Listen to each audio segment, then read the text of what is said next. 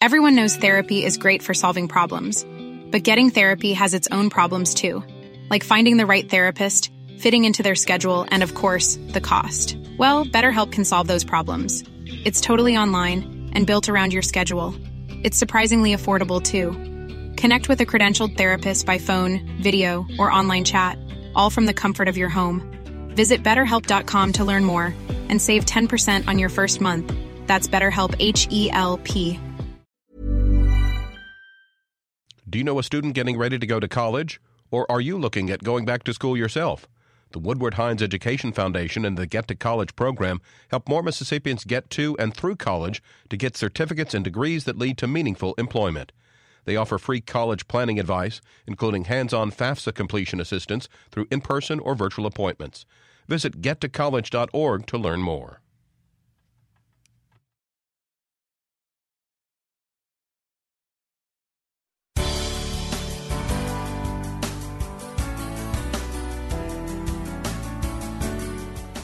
Good morning.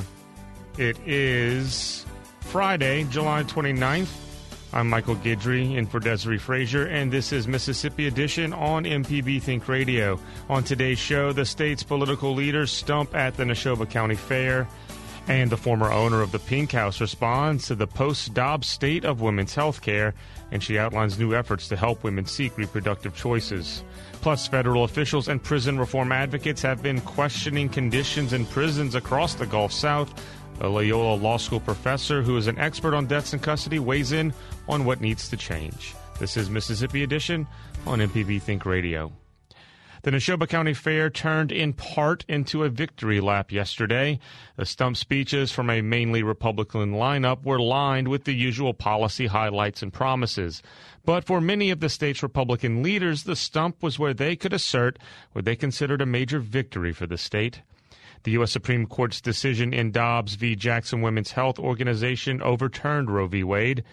The opinion reversed the precedent that had established the right to an abortion. House Speaker Philip Gunn used his time to remind attendees the role Mississippi played in the landmark case. 2018, House Bill 1510 implemented a 15-week ban on abortion. That bill was challenged. It went into the federal judicial system. It made its way all the way to the United States Supreme Court. You now know it as the Dobbs case, and it overturned Roe versus Wade. Ladies and gentlemen, you need to know that bill started in the Republican caucus of the Mississippi House of Representatives.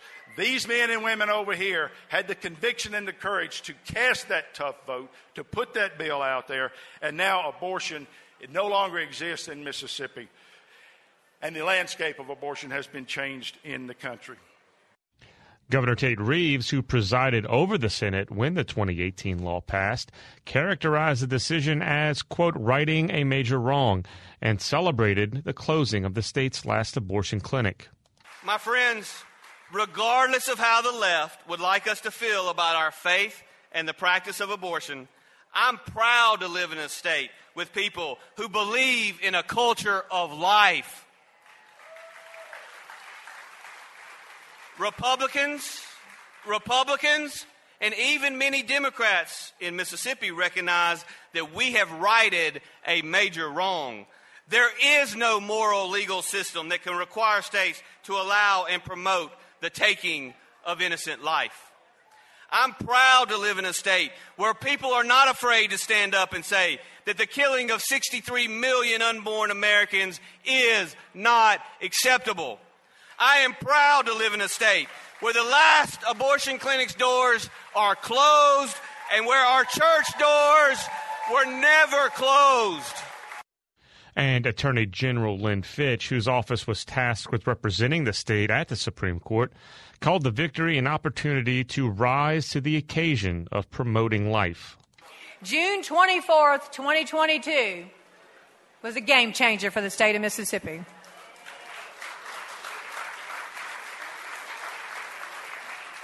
And it is certainly inherent on us, all of us, to stand together, to be united, to empower these women, to protect those children, the born and the unborn. We must rise to this occasion. And I believe in Mississippi. I believe in all of us that we will rally together. We'll make adjustments. We'll make hard decisions because it's the right thing to do for Mississippi.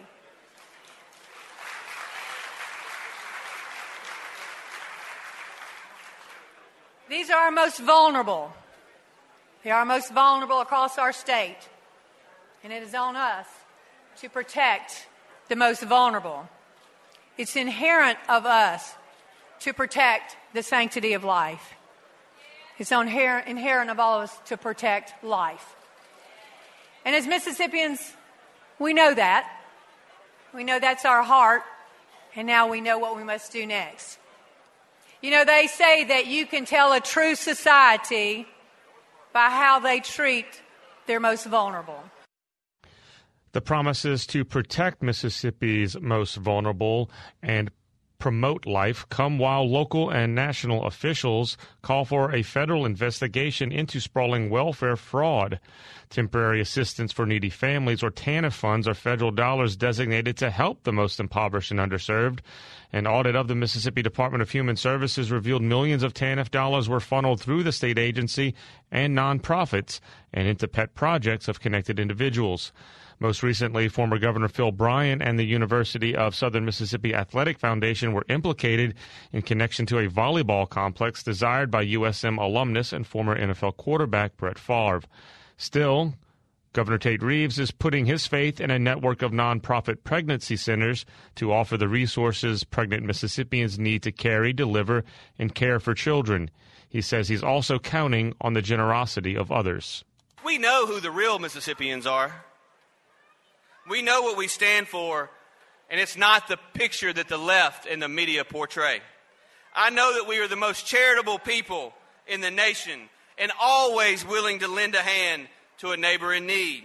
Y'all, don't let them intimidate you or make you feel sorry about doing the Lord's work. Because no matter how much mud they sling, Mississippi will never back down. We will never stop fighting for our traditional values, and we'll never stop fighting for our way of life. Last legislative session, lawmakers rejected a plan to extend postpartum Medicaid to eligible Mississippians. The state has some of the worst rates of maternal and infant mortality, and Speaker of the House Philip Gunn is standing firm in his position not to extend postpartum Medicaid in a state that now bans most abortions. He says he may reconsider if the Department of Medicaid says it supports postpartum coverage. I have said that it appears to me that that is an expansion, but I could be wrong. They are the experts on the thing. So if I'm wrong, then I invite them to tell me I'm wrong. If they're very aware of my position, and they have not told me that they disagree with that position. They have not issued any statement saying that they are for postpartum or that they support postpartum. And they are the agency that's supposed to be the experts on the matter. Gunn says he wants to form a commission of medical experts, adoption experts, and others to craft policy to assist mothers and children. Lieutenant Governor Delbert Hosemann has formed a study committee of senators to explore policy solutions to help mothers, children, and families. That group will begin hearings in September. Coming up, the former owner of the Pink House responds to the Post-Dobbs state of women's health care and outlines new efforts to help women seek reproductive choices. This is Mississippi Edition on MPB Think Radio. If you're print impaired, MPB's radio reading service is here for you. Our dedicated team of volunteers bring the world of news and entertainment to you. For information and to see if you qualify, call us at 601-432-6301. Classical, jazz, indie, blues, folk, bluegrass, whatever you call your music. Find it on MPB Music Radio on mpbonline.org or the MPB Public Media app or on an HD radio.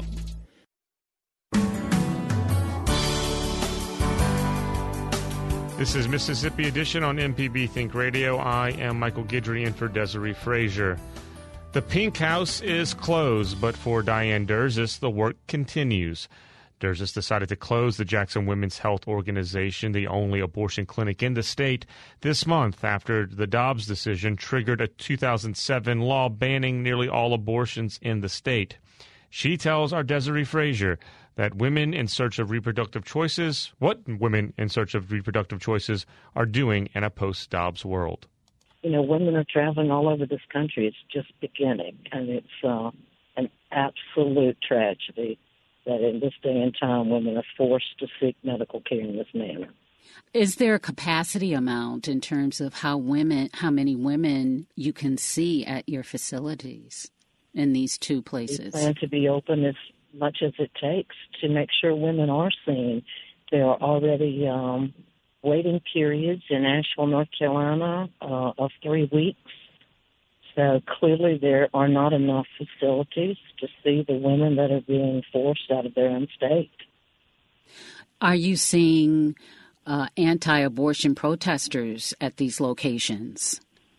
We have certainly seen the protesters in Las Cruces. In fact, many of them came from our fine state of Mississippi.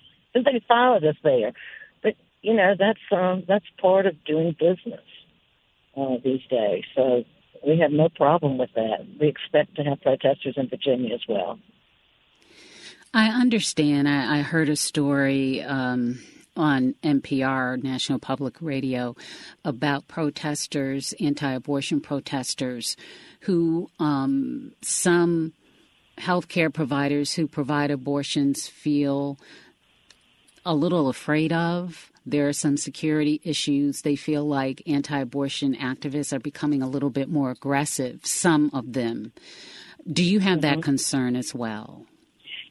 Desiree, we are well aware of who these people are. As you know, I've been bombed, and I know who they are, and I know what they're capable of. But this goes along with doing abortions. Hopefully they're winning, and as long as they're winning, I don't see them doing those kinds of violent acts. But if they do, that's just a risk that we take. The ability for a woman to have a medical procedure is paramount. And, that's what we're here for, and that's what we're going to remain doing. Also, we're hearing reports of instances where physicians are reluctant and hospitals are reluctant to perform procedures for women who are having difficult pregnancies because of the laws that are being instituted in some states. That's what the Supreme Court has done. They have made it difficult for a woman who is carrying a wanted pregnancy to have medical care, and that is a disgrace. There was a woman in Georgia several weeks ago who had an ectopic pregnancy, and it took 9 hours between the judge and the lawyer talking for her to receive care. In the meantime, it ruptured and her abdomen filled with blood. That's a disgrace in 2022. Now, anti-abortion activists might say those cases happen, but they're rare in comparison to the abortions that occur on a regular basis. So, well, you know why? That's because they care more about a fertilized egg, an embryo, a fetus, than they do about a living, walking around woman. And I think that statement says it loud and clear. That is the message. As women, we are nothing but a uterus. And I think that unless women start realizing this, we're going to see things worse, if they can get worse. It's always been a controversial issue, but now it's even more heightened. Do you see a point where... And their doctors are afraid of what they're hearing. That today I saw that the state of Texas has gone after a law firm who were paying for their employees to have abortions outside of the state, and they've threatened those lawyers with disbarment. You know, this is, if anyone needed to think how far these people were willing to go, I hope they're paying attention. Over time, do where, because Roe v. Wade has been overturned, that there will be some calming, a sense of calm over this issue? There's not going to be any calming, because you're going to see women who have yet to travel. I mean, we're having minors travel with their parents. You know, you're having what happens on a daily basis. Women do get pregnancy. Women don't want to carry that pregnancy. It's not going to calm down. It's only going to worsen, because these protesters plan on following and leaving the states that are now against abortion. They're planning on leaving there and going to states where it is still available. So there's no way it can get better, Desiree. There's no way. It can only worsen. They're coming after the birth control pills. They're coming after contraception, because if that fertilized egg is a person, that means the IUDs are illegal. That means the early low-dose birth control pills are illegal, because they prevent implantation of that fertilized egg, i.e. the person. You know, people need to think about this. How do you get doctors to agree to work at the facilities? I heard an anti-abortion activist say that they were going to start going to the homes of physicians. Yeah, they've been going to doctors' homes for years, and they've followed their children as they come from school and threaten them. That's what the doctor who performed an abortion on that 10-year-old, they're now after her, threatening to kidnap her children. These are men and women who care about this issue and who understand what it means when a woman does not have the ability to terminate a pregnancy. So they have, they're following the oath they took when they became a physician. They're very brave people, and it may turn away some physicians, but also we're having doctors come out of retirement for this. And for you, how do you wrap your head around this? You've been dealing with it for years, but now that Roe v. Wade is overturned and you've left Mississippi, the clinic has closed and been sold. Mm-hmm. How do you wrap your head around what you're trying to do at this point? It's surreal that you think that in this country that everyone held up in admiration has done what they've done, and now we're just beginning, because you're only a month into this, we're just beginning to hear the stories. And states are still closing, so take that into consideration. We haven't lost all 26 states yet, but when half the states in this country have gone, then you're going to have pandemonium, absolute pandemonium. You do it because you believe in what you do. You know how important it is for these women. I've got someone that we've seen this morning. Her hands were shaking like a leaf that she thought that she was not going to be able to get to the clinic. You know, these are women's lives, women and their families' lives. Diane Durzis is the former owner of Jackson Women's Health Organization. She was speaking with our Desiree Frazier. Coming up, federal officials and prison reform advocates have been questioning conditions in prisons across the Gulf South. A Loyola Law School professor who is an expert on deaths in custody weighs in on what needs to change. This is Mississippi Edition on MPB Think Radio.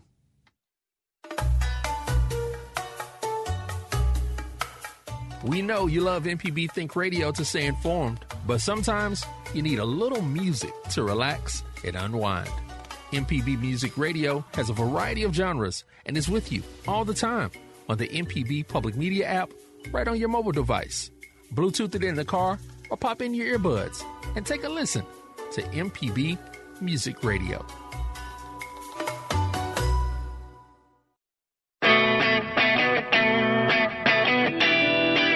When you look at your vehicle, think of MPB. Need to get rid of your ride? Donate it by calling 877-MPB-4-CAR. Need to have some work done on your truck? Listen to AutoCorrect Thursdays at 10, Saturdays at 11. An MPB license plate reminds you that MPB is with you wherever you go. Go to your county office and ask for an MPB car tag. MPB and cars, better together.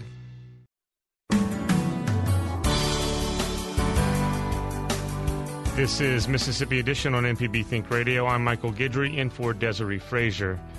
Recent deaths in prisons across the Gulf South have highlighted issues from staffing to healthcare to climate change. Gulf States newsroom reporter Bobby Jean Missick sat down with Loyola Law School professor Andre Armstrong, who is an expert on deaths in custody, to find out how they can be prevented. A quick note, Professor Armstrong took this call while on the road, so the conversation is a bit noisy at times. Professor Armstrong, right off the bat, I want to ask you, when you hear reports of deaths in jails and prisons, what's the first thing that comes to your mind? Staffing. Without a doubt, it is staffing. It is the most critical aspect of what jails and prisons provide in terms of services. Thank you. And in June at the New Orleans jail, the Orleans Justice Center, we saw 2 deaths in one weekend. One was of someone who was stabbed to death by a makeshift weapon, another of someone who committed suicide. And so Sheriff Susan Hudson called deputies stationed elsewhere back to the jail to help with staffing. How important is the ratio of staff to inmates in a jail setting? Yeah, the New Orleans jail and several other jails in the state are direct supervision. The tiers are designed such that you have to have a staff person both in the tier, but they also have an observation pod at the top where there should be a person who is monitoring the cameras and the feed and is available there to call for emergencies. And so the system really relies on having people in the monitoring pod as well as on the floor of the tier. What the media reports indicate is that for the deaths in Orleans, there were vacancies on the floor, and there may have been vacancies in the monitoring station. Also at the East Baton Rouge jail, a local advocacy group was hearing that there was no air conditioning during one of the hottest times of the year. I'm just wondering how much you think about climate change and what the Gulf states should be doing to address temperature issues in jails and prisons. So I think the first thing to know is that people who are incarcerated are uniquely vulnerable to climate change, right? So you and I, when it's particularly hot, we are free to adapt. We can go to a cooling center. We have ready access to water, hopefully ice as well. So there's lots of things that we are free to do that they are not free to do, right? And in fact, if they do them, they can be punished with sanctions, including solitary confinement. But I think the second point that we have found is that as heat temperatures rise, so do the possibilities for self-harm. And we've seen higher rates of conflict and violence when there are also higher temperatures, right? So what that means is that if we actually want to operate a safe and secure facility, we have to proactively manage the temperature inside of these facilities. I want to look at other parts of the Gulf South. Donaldson Prison in Alabama has seen 22 deaths so far this year. Deaths at Donaldson are projected to be higher than last year's count of 26 for the whole year. Are you seeing more incarcerated people die across the region? What we do know is that in Alabama in particular, which you mentioned, there's been a significant number of violent deaths, which nationally are about 2% of the deaths that occur in prisons and jails. Alabama is on the extreme end of that. In Louisiana, we have had violent deaths, but they are a relatively small percentage of the overall deaths, according to the facilities. And I say according to the facilities because they are the primary determiners of what the cause of death is. So each facility will, create their internal investigation after a death. And in files that we have collected here at Loyola, we have seen that some deaths that were in fact related to violent incidents were coded as either accidental deaths or as medically related deaths. Professor Armstrong, thank you so much for speaking with me. It was a pleasure. Thank you for having me. This has been Mississippi Edition on MPB Think Radio.